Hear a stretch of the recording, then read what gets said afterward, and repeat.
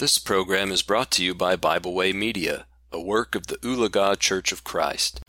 Thank you for joining me today here on Quiet Moments as we continue looking at the plagues of Egypt. And today we're picking up in Exodus chapter 8, looking at the second plague as we find it in Exodus chapter 8, verses 1 and following. Here the Bible says, "And the Lord spoke to Moses, Go to Pharaoh and say to him, Thus says the Lord, Let my people go that they may serve me.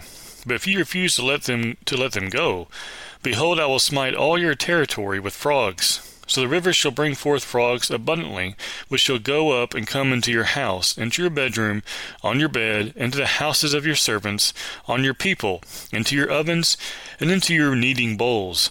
And the frogs shall come up on you, on your people, and on all your servants."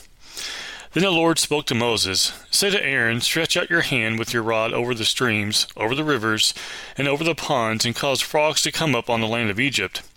So Aaron stretched out his hand over the waters of Egypt, and the frogs came up and covered the land of Egypt.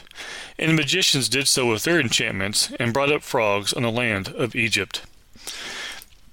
As we look at the second plague here, the frogs being the plague, and the ignorance of Pharaoh, we want to consider this God that this is attacking. As we mentioned last time, each plague is a direct attack against the false gods of the Egyptians.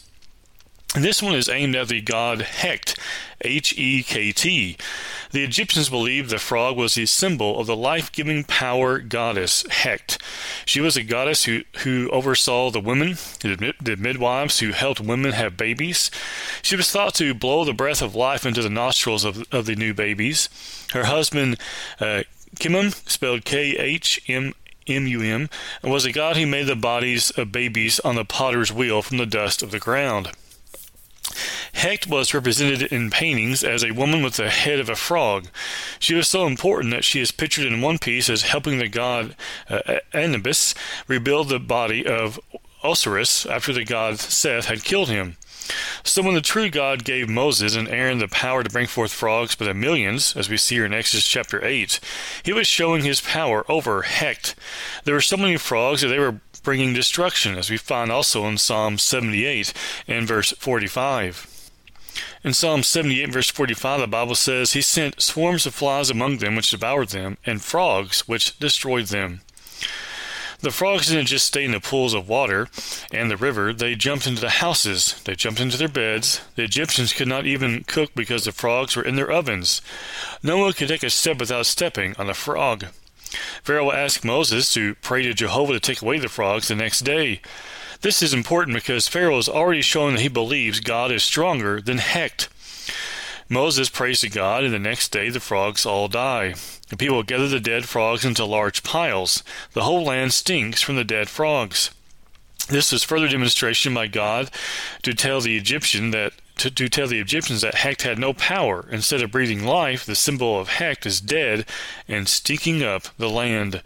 And we find that again as we go back to Exodus chapter 8, in verses 1 through 7, we find again the plague taking place. We find the magicians using their deceitfulness mimic these frogs coming forth, which again, as we pointed out last time, doesn't really do any good to anyone.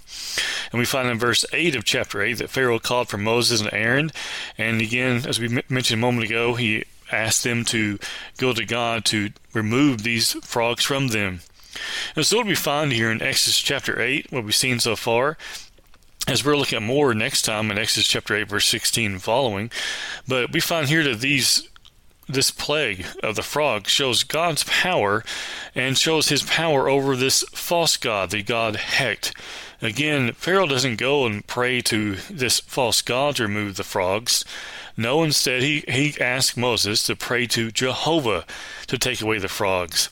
And the frogs, as we find here also that as we continue reading in verse 8 and following of Exodus chapter 8, that they had to put them all into piles and they began to stink.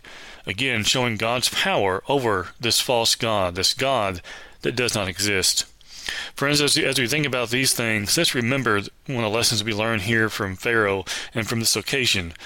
The only one true problem solver is not the false god Hekt or any false god, but it's the one true God of the Bible. We hope you enjoyed this program. We encourage you to subscribe to our podcast on Pandora, Spotify, or Podbean. Thanks for listening.